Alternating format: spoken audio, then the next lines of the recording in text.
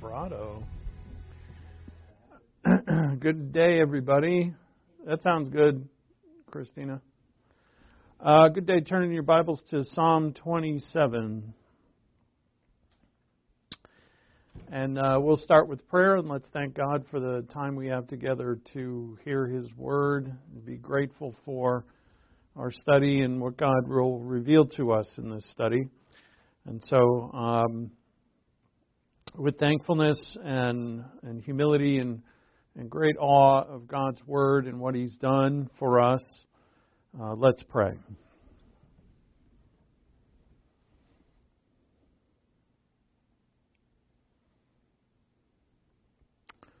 Our Father in heaven, we thank You so much for what You are and what You have done for us through Jesus Christ our Lord.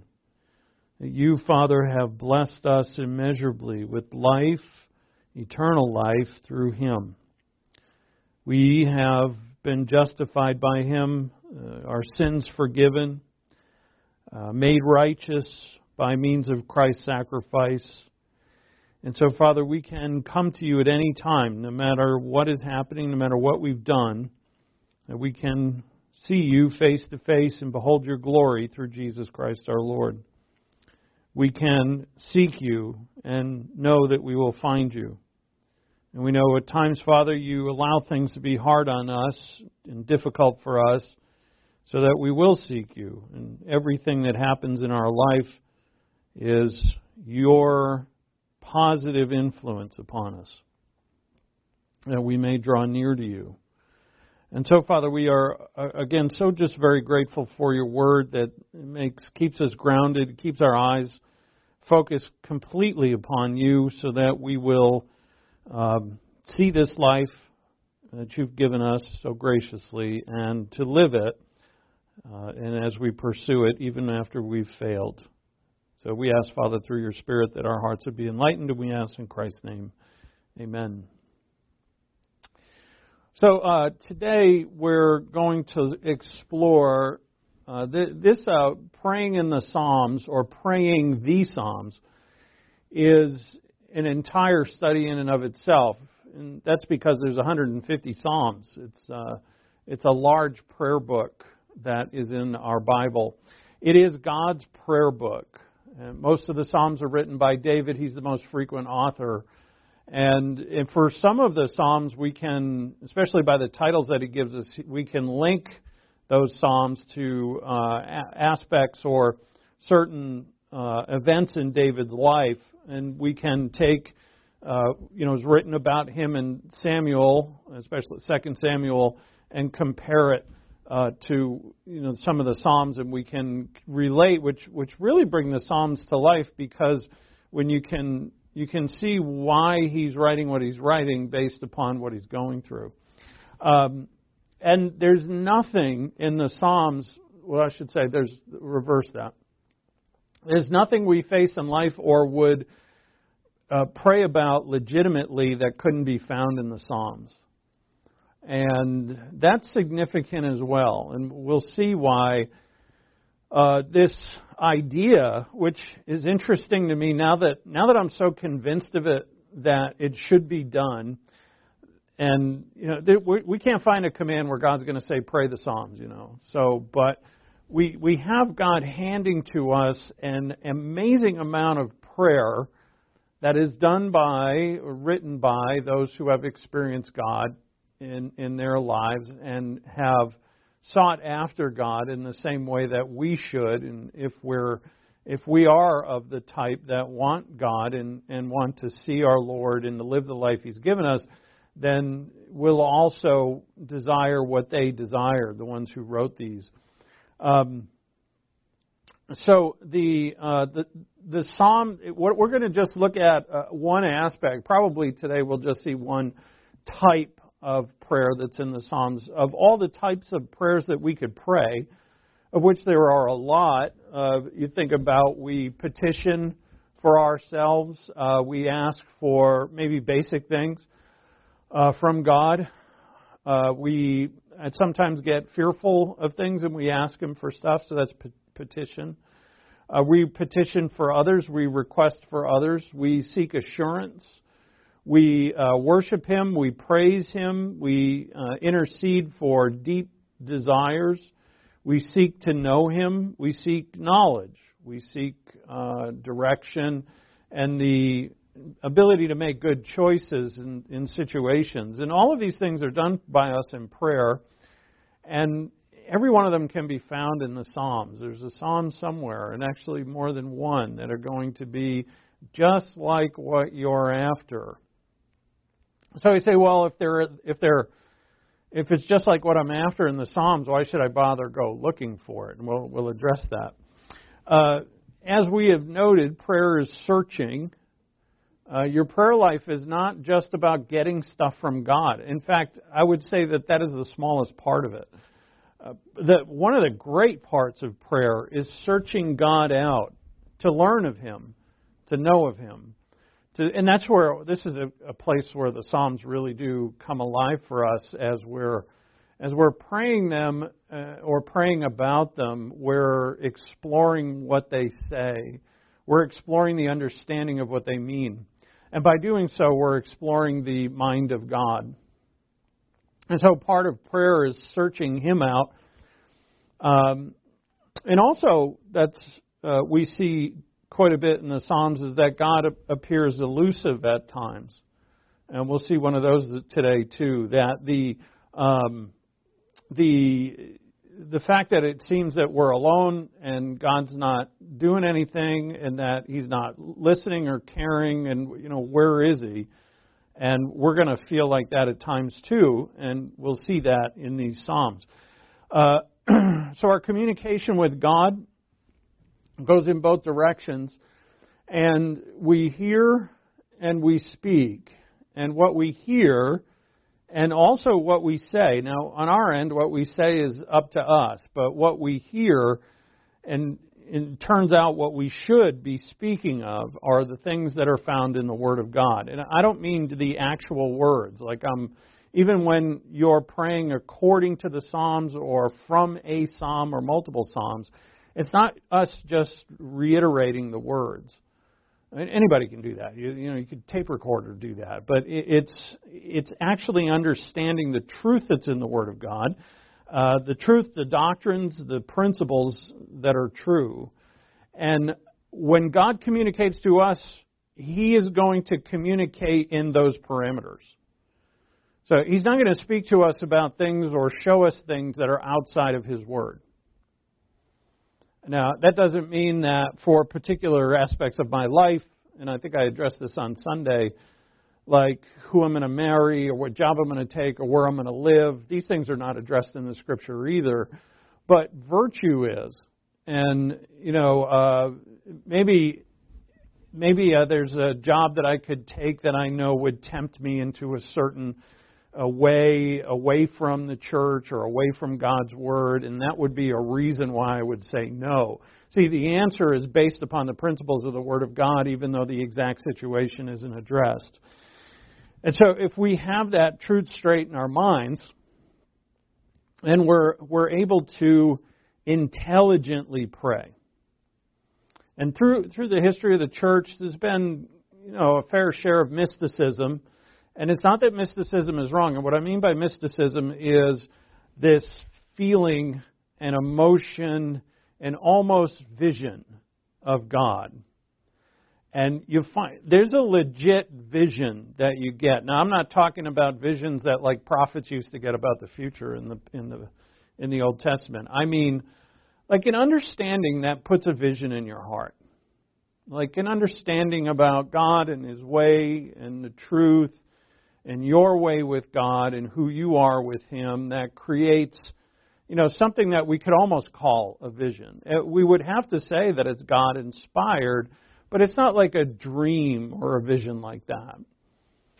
And so, but it could easily become that for someone who gets, that's all they want from God. And there's a bit of the charismatic movement that went that way, and in certain circles still do, that they're waiting for this strong, elated, visionary feeling, and they think that's God talking to them. And when you start, if in your mind that's all you want, and you're hyper-focusing on one small aspect of your relationship with God and blowing the whole thing out of proportion. And it ruins your relationship with God, because there's so many aspects to your relationship with God, just as there is so many aspects to prayer. So the revelation, say I do get a revelation of something, or it may even feel like a vision, if it is something that is not in the Word of God, if it's not a part of the truth of the Word of God, then it's not from God. His communication with us, and again, I'm not saying word for word, I'm saying the ideas and the truths that are behind this Word. I mean, what is here? There's God behind this Word. And in some cases, this get a little off here, but people have worshipped the book and not God. So people have worshipped the academic, the word, the language, and have not understood it to be what it is, which is to lead you to God, to lead you to a real person. So that's what we're after here. So prayer is intelligent, based on God's revealed word, and when we're speaking to Him, we must always keep that in mind.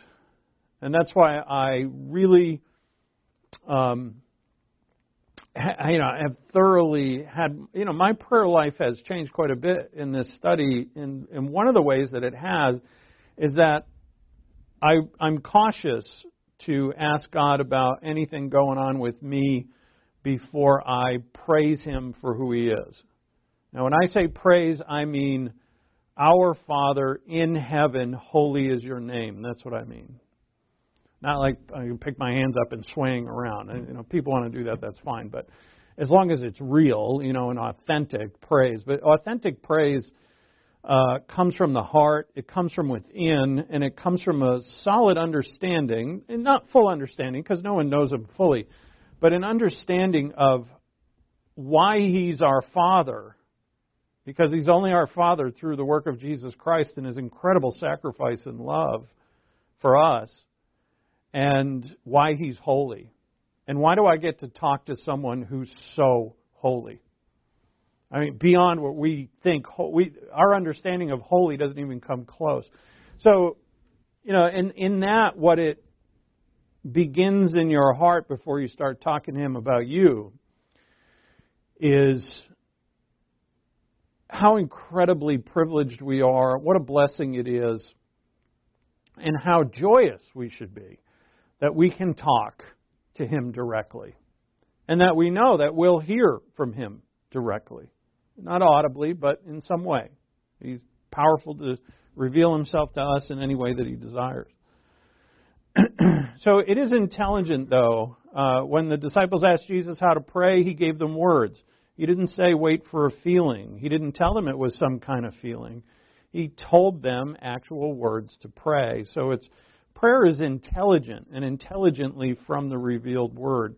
He told them first to know God as Father, which we could only do if we knew Jesus Christ as Savior, and the reality of which could only be through the death, burial, and resurrection of Christ. And then He told us to honor the Father as holy, which includes the desire for His holiness in our own lives. And when we say, here I am with you, Father, in this inner room, and you're holy, what should I be? And I know I don't measure up. This is not a conversation amongst equals. But what should I be as I'm here with you? What have you made me to be? The only reason I can be here is because I'm righteous by means of Christ. I'm imputed with righteousness. I haven't earned it. I haven't been a righteous person. You've made me righteous as a gift. So what should I be? And it's a great, great challenge.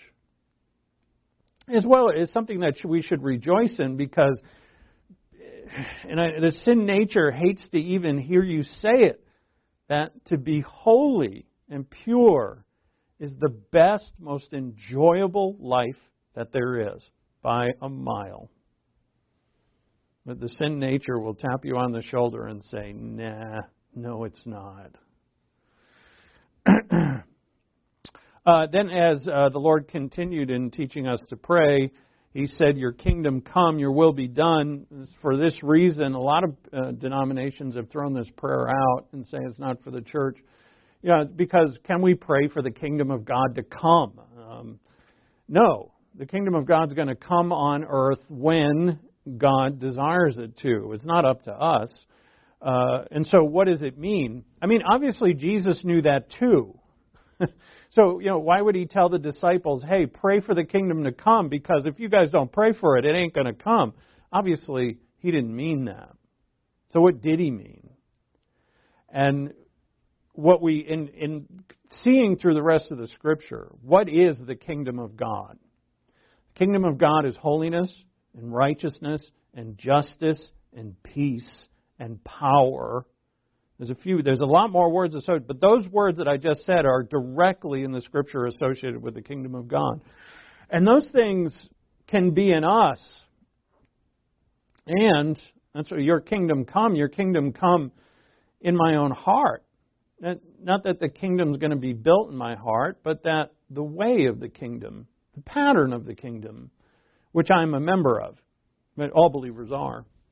I should also want the kingdom and the ways of the kingdom for my loved ones, my neighbors, and even my enemies. I should want the pattern of the kingdom for my government, for my nation. Your kingdom come. There's a lot in that. And it also keeps you focused not on earthly kingdoms. And to not put your hope in, that America is going to fix itself and right its wrong patterns. Whether we hope that it does, and we pray that it does, but if it doesn't, it's not our kingdom. And that keeps us focused on that. And then finally, in the petitions that are pointed at directly about or at God, your will be done. That's the third. Your kingdom come, hallowed be your name, or holy be your name. Your kingdom come, your will be done. Your will be done in my life, in my heart, also in the lives of others, also in my family. These are things that I should want, and those are the things that I should be praying for. So these exact words in the Lord's Prayer refer to certain truths, and we'll go into detail in them soon. You'll find that anything you ask of the Father, which is according to His will, fits perfectly in the framework of the Lord's Prayer. Absolutely perfectly. There's anything you can ask for according to God's will fit somewhere in those 6 petitions. The essentials to prayer then are first theological. It's got to be right from the Scripture. The things that we're speaking of, what theology is just the categorization of God's Word, the truths that are in there. So there are truths about Christ, there are truths about the Holy Spirit, there are truths about the Trinity, there are truths about the Father, there are truths about the church, there are truths about spiritual gifts, there are truths about virtue and sin and man and the fall and the future, eschatology, what's to come, truths about the church, everything has, and all of, we can search the Scriptures and put all these things together and we make doctrines out of them. Those doctrines, so what can happen, especially when I let my bias have too much sway over me, I may take these individual parts and put them together in the wrong ways and end up with false doctrines. So our theology has to be right. For instance, the Catholic view is that the Spirit will speak through the church rather than the Word. So in the Catholic view is that they have the Latin term is ex cathedra, that the Pope sits on a throne and God speaks to the Pope, and that the Pope can actually, his doctrines have the same weight as biblical doctrines. And so the view that the Spirit speaks to the church rather than through the Word, that's a false doctrine. But it's based on some true things. And so that's why we've got to be careful. True things is that, does God speak to us? Of course He does. So does God speak to us something that's not exactly addressed in the Word? Yes. But does God speak about those things in a way that is outside the truths of the Word, based on those truths? The answer is no. The Anabaptist view is that the Spirit gives individuals new revelations that are beyond the Scripture. That's also false. But again, based on the fact that does God speak to His people? Of course He does. But we have to be centered theologically. Then experiential, we'll look at that. It's, what's the experience of it? The Bible doesn't tell us how much or how long we should be in prayer. But when we're done with our study, you should get a good feel for that. And I would say that daily for sure, and multiple times a day. But when I say multiple times a day, it's for us as we, and I still don't pray enough. I'm very convinced of that. But it's as we mature to come to know God and get less distracted by life. See, the more you zoom in on God and focus on Him, the less you're taking in or being distracted by other things. And you find yourself desiring to talk to God more and more. You find yourself, even in the times when you feel your thinking is going astray, that you immediately go and speak to Him. And within a few minutes, you can set your mind straight. So that's the experiential part. Then the methodological is, from the Scriptures, how should it be done? And there's some leeway in that but not much. But what we pray for, there's been a lot of work done on that, and people who have restricted it way too much. And then there are other people, of course, that have not restricted it enough. And so we want to make sure that we've got these three things as right as possible. So the idea of prayer is that it's a dialogue with God through His Word. Through His Word is important, but it is a dialogue. It's not robotic. It's very personal. It's not a waste of time. It's very profitable to us. It's an enormously wonderful use of our time. I've read several writers, from centuries past who, have written about how prayer with the Father is the most important, highest thing that a human being can do. And I've thought about that. I thought, well, on some level, and maybe I just haven't grown enough to understand it, but I can see that this direct dialogue with the Creator of the heavens and the earth, with the Almighty, it has to be, it's one of the highest. We can just put it there. It's a marvelous, marvelous thing that a human being can do. But we have to have our theology correct so that we'll pray for the correct things. And still, with all these doctrines that we have, knowing them, we'll still often find that we don't know exactly what to pray for. And when we don't, and that's okay, I can give you some help in that, or really the Word of God is going to give us help in that, and that what we want to do is make sure we pray even when we don't know what to pray or don't feel like it. And I mean, consistently, not like every waking moment, but consistently. And that we also get help, and it's from the Holy Spirit. When Paul writes in Romans 8:28 that we're too weak to know how to really pray correctly, and the Holy Spirit helps us. So, and that which is His title, the Holy Spirit is the helper that Christ promised us. And remember, the ministry of God, the Holy Spirit, is mainly centered on the fact that He's going to reveal Christ to us. So when the Holy Spirit is helping us in prayer, He's helping us to see something. And when we see, we can pray better. So for instance, take Peter. Peter at Pentecost. We see in the Gospels, Peter has a lot of foot and mouth disease, right? We see it all the time and we love him for it. But then at Pentecost, the Holy Spirit descends upon them. They all get filled with the Spirit. And then Peter is this amazing speaker of the gospel and witnesser, a proclaimer of the truth, right there in the temple, whereas just days before they were all afraid to even be there. And so what was the difference in Peter is that he's got the Spirit, that's true. But don't forget what the Spirit was designed to do. And his main ministry is to show us the Lord Jesus Christ. And that's who Peter is speaking of. In Acts chapter 2 at Pentecost, that's exactly who Peter is speaking of. He's speaking of the Lord. He's speaking of the resurrection of the Lord, the death of the Lord. And why can he speak it so clearly and so well and so confidently is because he finally sees the Lord. Right? He sees him because the Spirit has opened his eyes to the truth of the things that he had not quite seen so clearly. And then he did. On that day he did. And he spoke with boldness. When we see God, we'll be able to communicate with him better, much better. And even with that, we don't know exactly what to pray for. Again, I would say pray anyway.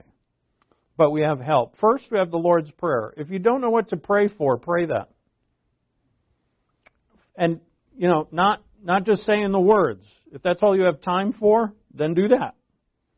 Right? Never say, well, this is kind of a waste of my time. I'm not really concentrating. You'll get yourself right out of the habit of it. Then you won't do it ever. So you pray. When you pray the Lord's Prayer, you can just focus on any one of those petitions and speak to him about what they mean. We will spend a lifetime figuring out what the Lord's Prayer is really all about. But then we have the Psalms, which is the prayer book of the Bible. And we're going to look at this specifically. As I said, every legitimate prayer is in the Psalms. And so, first, we're just going to look at this today, is communion. I should take out the kingdom part. Things expanded a bit. I should have changed that. But basically, we're going to look at communion in the Psalms. And communion is a dialogue with God that has the, I'm careful not to use the word feeling because I know people take that the wrong way, and I don't mean that it's some kind of emotional feeling, but it is an adoring communion with God where you, without a doubt, by faith, and sometimes there's an enormous feeling in it as well, but it doesn't have to be there, that you're adoringly communing with God, and it is wonderful. So look at Psalm 27, verse 1. Well, first from the slide. This is just a sampling now. It's not every psalm that has this. Psalm 27, Psalm 63, Psalm 84, Psalm 131 are all petitions or prayers for this meeting or the realization of the presence of God in the writer's life. A lot of them from David here. And then Psalm 146 through 50, there's 5 Psalms. Those are the last 5, right? The Psalms only go up to 150. And every one of those are about praising God. Every one of them. And if we have time, we get to it, we'll see a couple of those. Look at Psalm 27, verse 1. David writes, "One thing I have asked from the Lord that I shall seek, that I may dwell in the house of the Lord all the days of my life, to behold the beauty of the Lord and to meditate in His temple." Now, I'm just going to go with the first verse. This is not a study on the Psalms. This is, and we're going to do a whole section on this. We'll look at more Psalms later. But this is my way of helping you to start this process. And I highly recommend it. And just, you could pick a psalm at random. You could pick the ones that you've heard, your favorite ones. This, if you do this, it will steamroll. If you are after the knowledge and wisdom, and you're after a life that walks with Him, not because you want stuff from Him, but because you just want to be with Him. If you have found that life is infinitely better with God than without Him, and I mean in real experience, all believers have God. I'm not talking about unbeliever, believer. I'm talking about believers that commune with Him. Then if you start doing this, you are going to fall in love with it quickly. And it's one aspect of your prayer life, which was what I've come to see is that there's not enough time for prayer. I mean, if we were to, and perhaps that's part of the weakness that Paul talks about in us, because we're so easily distracted and we're busy, and here on earth we've got things to take care of that are not exactly spiritual. I got to make money. I got to wash dishes. I got to do laundry. I got to take care of the kids. Called details of life. And they're not necessarily spiritual things. Of course, I can do them in a spiritual way. But, does anybody, because I read Martin Luther would spend 3 hours a day in prayer, but he's a full-time monk. All right? So, even after he left the Catholic Church, after, of course, the Reformation, he's still doing that full-time. Yeah, I don't know how he did that and also studied all that he had to do. But anyway, we have to find a balance in our life that is one of, because what comes from this too is you say, well, I'm far too busy. I only have a minute here or a minute there to pray. And if that's the case, then, you'll never explore this aspect of your relationship with Him. This is you praying with the Psalms is you and God one-on-one going over truth about life. Because the Psalms are not abstract ideas, generally. They're about real, down-to-earth, day-by-day life, which are all prayers are really about. Which has in it some, very part of life isn't always just doing. There's a lot of thinking and meditating and understanding. Anyway, so notice what David is seeking in this prayer. Again, he says in verse 1, "One thing I have asked from the Lord that I shall seek, that I may dwell in the house of the Lord all the days of my life." Dwelling in the house of the Lord, he may mean the tabernacle. There's no temple yet. The temple is built by Solomon. David doesn't build the temple. But there is on Zion a tent that he has constructed. I'm sure it is just like the tabernacle, and the Ark of the Covenant is in there. When he says, I want to dwell in the house of the Lord, does he mean that tabernacle? And if he does, then what he's referring to are the times in the temple. Because King David's not going to be in the tabernacle all day and all night. But he's going to be there quite often because he's a lover of God. And what he does in the tabernacle is what is supposed to be done in the tabernacle. And it is to pray and to worship God and to learn His Word. But David would also mean here, I dwell in that. And even if he only means that, there is no longer a tabernacle. So these were not meant just for the Old Testament. These are for all time. So this thought that I may dwell in the house of the Lord all the days of my life. Well, where's the house of the Lord now? And it's not the church building. It's in you. To me, we are the temple of God now. We're indwelt by Jesus Christ and the Holy Spirit. And so that I may dwell in the house of the Lord all the days of my life is really a prayer or supplication that, as Jesus said, you love me and keep my word, I and my Father will build our house with you.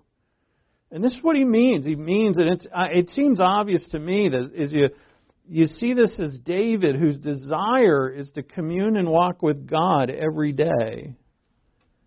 And people think, like I'm sure years ago I would think the same thing, or would have, that anybody who wants to walk with God all day is, what is that? You must be crazy. That it's some kind of religious nut who would want to do that. And now I know quite differently. This is life going along with truth and with love and with peace and with joy and with power. This is life with God. And in this life with God, now He gives a reason. I asked that I would dwell in the house of the Lord, and then this is the reason for His prayer, is to behold the beauty of the Lord. Also, you could say to gaze upon the beauty of the Lord. And this, He means to see God and to be satisfied with God. It's not just to behold the Lord, but to behold His beauty. And in these lines, David is asking that he could gaze upon the beauty of the Lord. We're not David, of course. Why would we do this? Well, think about it. If you were to turn to Psalm 27, you were getting ready to pray. Say you've already prayed some. Say you haven't even started yet.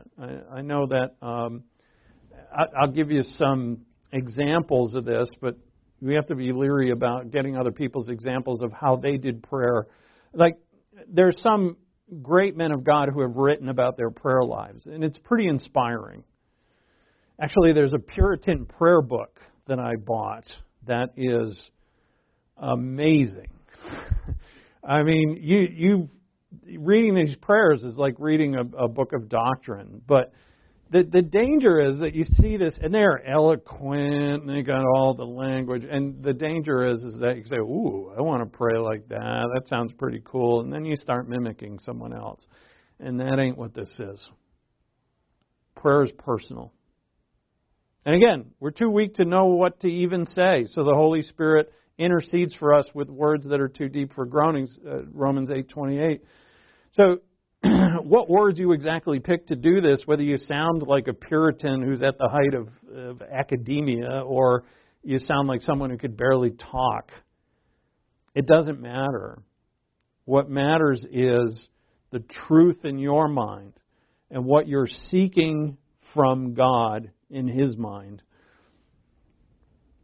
So, say I turn, again, getting back to us. Let's say I'm starting off, what I went on that tangent was that I think it was Luther who would, before he prayed, he would read passages of Scripture and meditate on them and I think for just a few minutes, read some passages of Scripture and meditate on them and then talk to God about what they mean, and he would do that to get his mind in shape to pray. And I find that, I practiced that a little bit. It's very effective because, as we all know, in the middle of our prayer, we can start thinking about other things. And not that God's, not listening, but it's ineffective. What we're after here in our prayer lives is the most effective. Not that, what do I got to do to get God to hear? Just think. He hears everything. He's omnipresent. He's omnipotent. But what is the most effective prayer? And that's what we're after. In prayer, there's all right, pretty good, better than that, and best. And what we're after here is the best.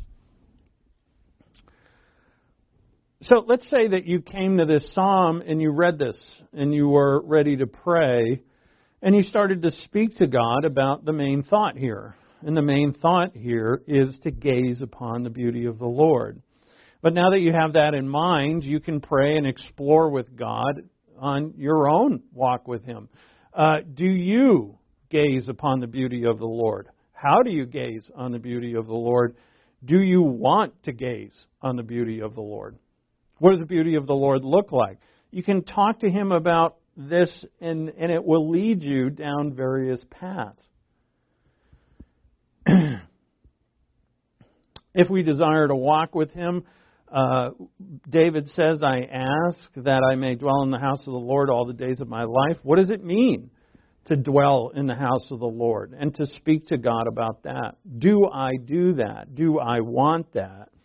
And if I don't, why don't I? And on your conversation will lead you down various paths. This is just one line out of 150 Psalms. Your conversation with God. Now, you could have this same psalm in mind and the same line in mind, to seek the beauty of the Lord, and on another day speak to Him about this in a different way, and on another day speak to Him about it in a different way, because there's so many aspects to it.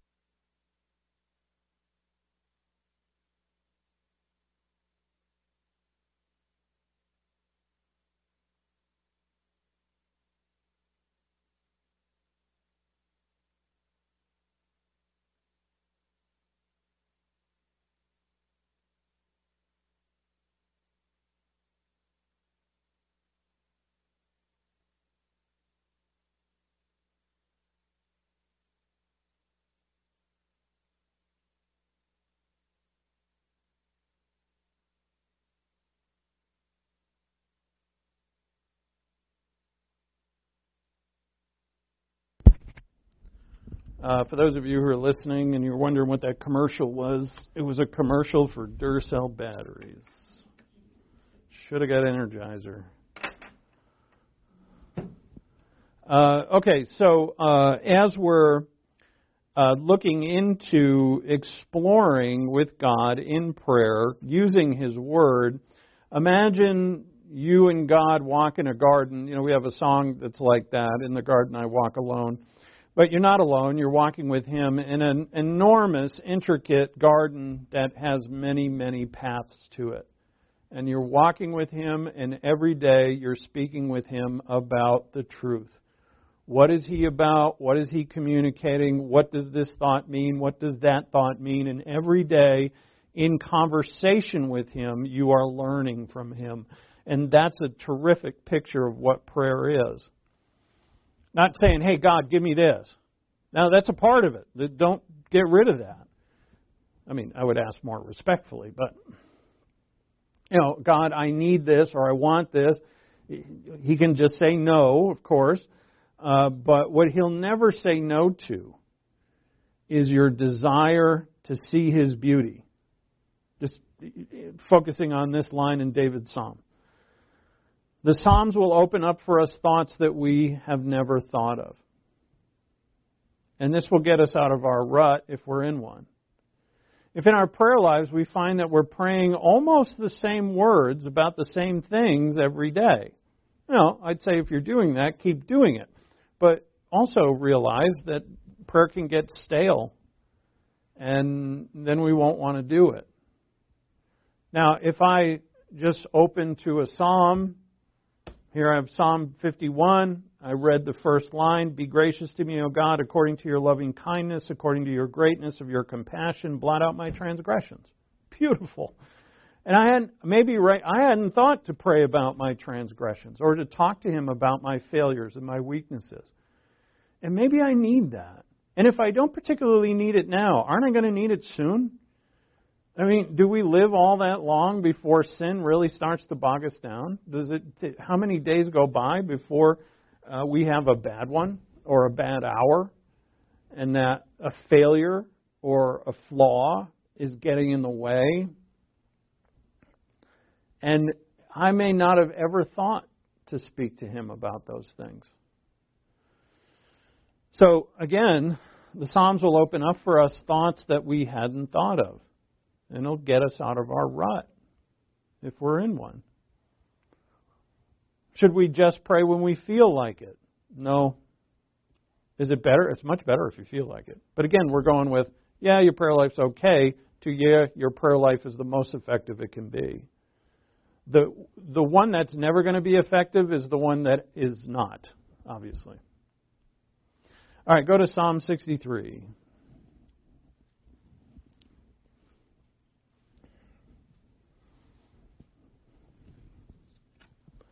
Psalm 63, verse 1.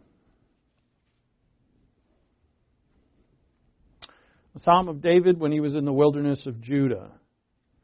And so we know here from this psalm, David, and so we need a little history of this from the narrative in Samuel, that David is on the run from Saul. King Saul is seeking his life, and David spent not all 10 years in the wilderness, but a great many of them. And here he spent quite a bit of time in the wilderness of Judah hiding out. It was difficult. His life was always in danger. Verse 1. And by the way, he's already been anointed king by Samuel years ago. So he knows he's the rightful king. So there's all kinds of stuff going on in David's mind. And he says, "O God, thou or you are God, I shall seek you earnestly. My soul thirsts for you, my flesh yearns for you, in a dry and weary land where there is no water. Thus I have beheld thee in the sanctuary to see your power and your glory." So David actually is in a place where water is scarce. The wilderness of Judah is not a very wet place, hence it's wilderness. But he's using this as imagery for the fact that it seems like God's not there either. That God's not looking out for him. I mean, I've been anointed king. Why aren't I king? Why won't you change King Saul's heart? Why does King Saul want to kill the one whom he actually loved at one point? It was David. And it seems that God's not, weighing in on this. I mean, being on the run for a month or two, okay, but being on the run in the wilderness for years? Where's God? And then he says, "Because your loving kindness is better than life, my lips will praise you. So I will bless you as long as I live. I will lift up my hands in your name." And that lift up my hands is a term for prayer. "My soul is satisfied as with marrow and fatness. So as food would satisfy my stomach, my soul is satisfied with you. And my mouth offers praise with joyful lips." So David here goes from yearning for God, where is God? My soul is dry and weary, as if my body has no water. But then he says, I will praise you. And why? And verse 3, because your loving kindness is better than life. All right, so in any of these lines, we could pause and think, well, hold on. When I'm going without, maybe I'm not alone now. Maybe I'm not without now. Maybe I'm not going through a difficult time right now. But someday, soon, I will. And also, it'll arouse in my heart the times in the past when I have. When's the last time you remember where your soul thirsted and it felt like it was dry without water? And so, with that, could I be one who would say, I praise you, even though I'm not hearing from you? I praise you, even though my life is very hard right now, and it doesn't seem like you're doing anything about it. But I praise you for what? Your loving kindness. Now, it helps to know what loving kindness is. It's the Hebrew word chesed means, but it's kind of right there in the word. Even if you didn't know the right definition of it, you could still pray effectively about this. It's God's love, but it's God's love based on His promise. Loving chesed is about a faithful love or a steadfast love, or as some call it, a covenant love. God has promised me certain things. He'll never leave me or forsake me. He will guide me into heaven when I die, that I am a citizen of heaven, that He indwells me, that He'll never leave me, that He's always for me, that nothing will separate me from His love. The promises go on and on and on. And those are a part of His love. That's why He promises you, because He loves you and He's faithful. But God is love. So everything He does is with the characteristic of love in it. And so David says, your loving kindness is better than life. So, as I was going to pray, I pulled up Psalm 63, and I just read that first stanza. Wouldn't you think of times when you felt alone in the wilderness, so to speak, that God seemed to have maybe forgotten you? Couldn't God the Holy Spirit actually lead you to this psalm at the very time that you needed it? But even if it wasn't a time of loneliness right now, and you started to think about this and talk to God about it, wouldn't it make you think of the times that will come that will be hard? And how at that time God is going to feel distant. And it's not going to be easy. Are you going to praise Him for His loving kindness? Or you seek Him in this? And there's so much, why should I praise you for your loving kindness? What is loving kindness? Why do you not do everything for me like I want you to? And on the questions will go. As David says here, my soul thirsts for you.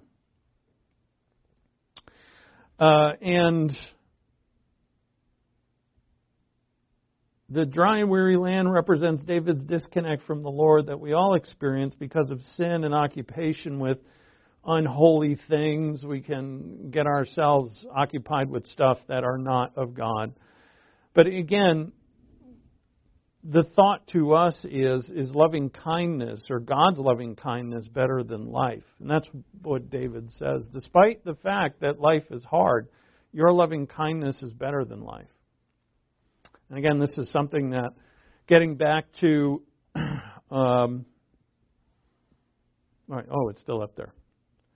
That these prayers in these Psalms that we're looking at are prayers for adoring communication with Him. And we come to know that if you have an adoring communion with God in which you're quite occupied with Him, meaning with His ways and His truth, life is better. It's miles better. And, in the dry and weary place, we can forget about that. Actually, when our lives are going along quite well, we can forget about that. When things are looking up and problems are solved, we can forget about that. And where are we? We're just on our own, without our Creator. There's no one else here on earth that can do anything for you. I mean, we have people in our lives, and thank God for them, but the people in our lives, though they love us, they can't go into our souls and see everything, and they can't go into our hearts and change things. People can't do that. Nobody can. Only God can. And we seek those changes, and yet we don't seek the only one who can change it. And that's why we got to get better. Every one of us, myself included, we've all got to get better at this. And that's why I wanted to focus on this at the start of our talk with prayer, which will probably go on for a bit. We're going to learn a lot more than prayer. We're going to learn about God. We're going to learn about God's kingdom. We're going to learn about His will. Things that are really necessary for us to know about. A lot of this study is going to focus on the person of God. And, the fact that, with us, that exploration of who He is and to be with Him and to walk with Him, it's something that we can easily get distracted from.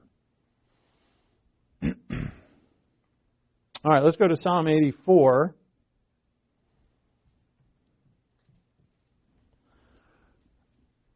These next two, will we get to two? Yeah.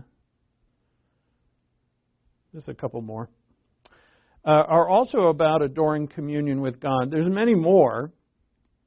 And it makes you think that if there are multiple Psalms about the similar thing, it's something that God wants for us. In Hebrews chapter 12, it says to run the race that is set before us, laying aside the entanglement that and the sin that so easily entangles us. So run the race that is set before us, laying aside the sin that so easily entangles us, and fixing our eyes on Jesus, the author and perfecter of our faith. And that, running the race is life. And laying aside the sin that so easily entangles us, is the thing that's going to stop us from running the race and actually experiencing victory. And, the way that we do this is to fix our eyes on Jesus Christ, on the Son of God. And remember, as we looked at all last week, the Holy Spirit is given to us, and His main ministry is to reveal to us the Lord Jesus Christ, and so that we can properly fix our eyes on Him. Not some mental picture we have of Him, but of Him that we really know. And in that, we're putting our mind and our heart in the exact right place it needs to be. And only God can do that. There's no person who can change your thinking to what it needs to be. So, Psalm 84:1. How lovely are thy dwelling places, O Lord of hosts! My soul longed and even yearned for the courts of the Lord. My heart and my flesh sing for joy to the living God.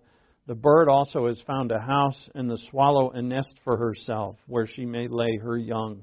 Even thine altars, O Lord of hosts, my King and my God, how blessed are those who dwell in your house. They are ever praising you. Now, again, we're at a dwelling place where David spoke of in both Psalms we've seen prior. He said, I beheld thee in the sanctuary, and in Psalm 27, I have asked of the Lord that I may dwell in the house of the Lord all the days of my life. And here we have him yearning for the courts of the Lord. So in all three of these Psalms, we have a yearning of David to be where God is. And in the Old Testament, that's where He is. He's located in the tabernacle and later on in the temple. For us, we don't have to go to a building. We don't have to travel. He's right here. He's in us. But we can see why Jesus emptied the temple courts of the buyers and sellers, and He did it twice, because the dwelling place of the Lord, as He said, my Father's house shall be a house of prayer. And so this longing is for communion with God.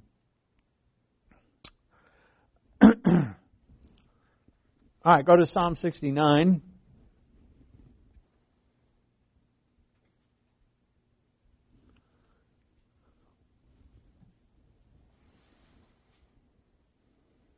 Longing for His presence.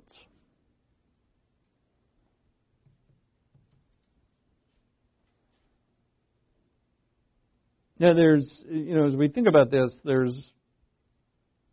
to be in the presence of God, I got to think like Him. Again, we're not talking about our position, we're talking about our experience. To commune with Him, I've got to think like Him. So there's my true and sober application of God's Word and knowledge of God's Word, but there's many challenges to me being truly focused as I should upon the Lord. And here is what prayer finds a great relief, is to speak to the Lord about whatever it is that is getting in the way of that. What is it? So, and to get clarity with Him about why it's so important, and so on. So, Psalm 69, verse 5 says, and again, getting to the point where the house of the Lord is just precious and was precious to the Lord Jesus Christ. When He cleansed it, He says, for the zeal for thy house has consumed me. And this is exactly the prophecy that the Lord fulfilled when He drove out the money changers. The zeal for thy house has consumed me. All right, one more. Let's go to Psalm 146.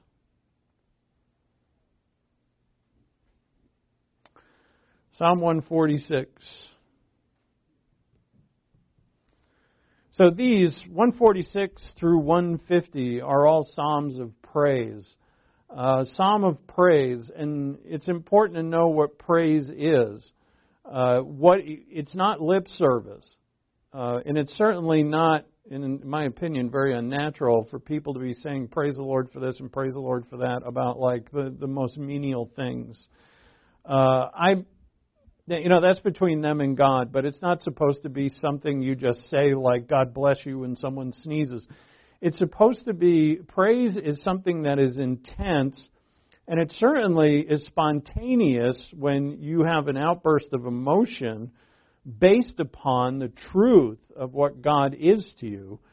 But the other thing we should ask is, should I praise the Lord only when I feel like it? So let's say that I'm gotten into this and I'm going to start praying, spending some minutes in prayer, praying Psalms, and I put my finger on Psalm 146. All right, so I read verses 1 and 2. Praise the Lord, O my soul. I will praise the Lord while I live. I will sing praises to my God while I have my being, while I'm alive. Beautiful parallelism here, which is in so much Hebrew poetry, almost all of it. And in verses 1 and 2, the same thought is repeated twice. Praise the Lord, O my soul. I will praise the Lord while I live. I will sing praises to my God while I have my being. In other words, while I live. What if I'm not in the mood? I say, well, you know what, I'm really not in the mood. I don't feel an emotional thing in me that would be of praise. Should I praise the Lord even though I don't feel like it? And the answer, I would say, is absolutely. These Psalms are here, and there's one further, and I'm out of time now, but I'll get to it later, that in this set, Psalm 146, 147, 148, 149, 150, where God shows us that everything in creation should praise Him because He's the Creator. And if He created it, He owns it. And if He owns it, the thing lives for His purpose. He has command over it or authority over it. And that includes us. And if I'm not in the mood to praise the Lord, or I haven't, and I put my finger on this psalm, I may want to talk to God about why I don't want to. Why am I not jazzed about you, God? Why have you become familiar to me? Why am I not excited about the spiritual life? Why have I maybe started to take things for granted? On and on the list goes. And again, it's like you walking in the garden with your Lord and say, hey, you know what? I've had this question. And you may never have thought of the question if you weren't prompted by God. So if we did get to walk with the Lord in the garden, wouldn't He not prompt us with questions? He would say things that would get us to think. He did it all the time in the Gospels. He would say things, ask questions. Who do they say that I am? Who do all the people say that I am? And, He didn't really honestly care about that, because then the next question was, who do you say that I am? He set them up for that. And while if we had the Lord here to speak to, He would set us up to make us think things that we normally wouldn't. But since He's not here, He has given us things like the book of Psalms. And in the book of Psalms, you read any of them, they will elicit in you a thought about something very important. And you have at that moment an opportunity, because we can pray anywhere, from any place, at any time, immediately to the throne of God with confidence, and that we could ask Him about that very thing, if we so choose. Let's pray. We thank You, Father, for Your Word. We thank You for these Psalms. We thank You that through Your Word, for those who tremble at Your Word, Your eyes are upon them. We thank You, Father, for all that You are and all that You do for us, through Your Word, through our Lord, and through the Holy Spirit, who You have given us to guide us, teach us, empower us to see the things of our Lord, the Son of God, Jesus Christ. And it's in His name we pray. Amen.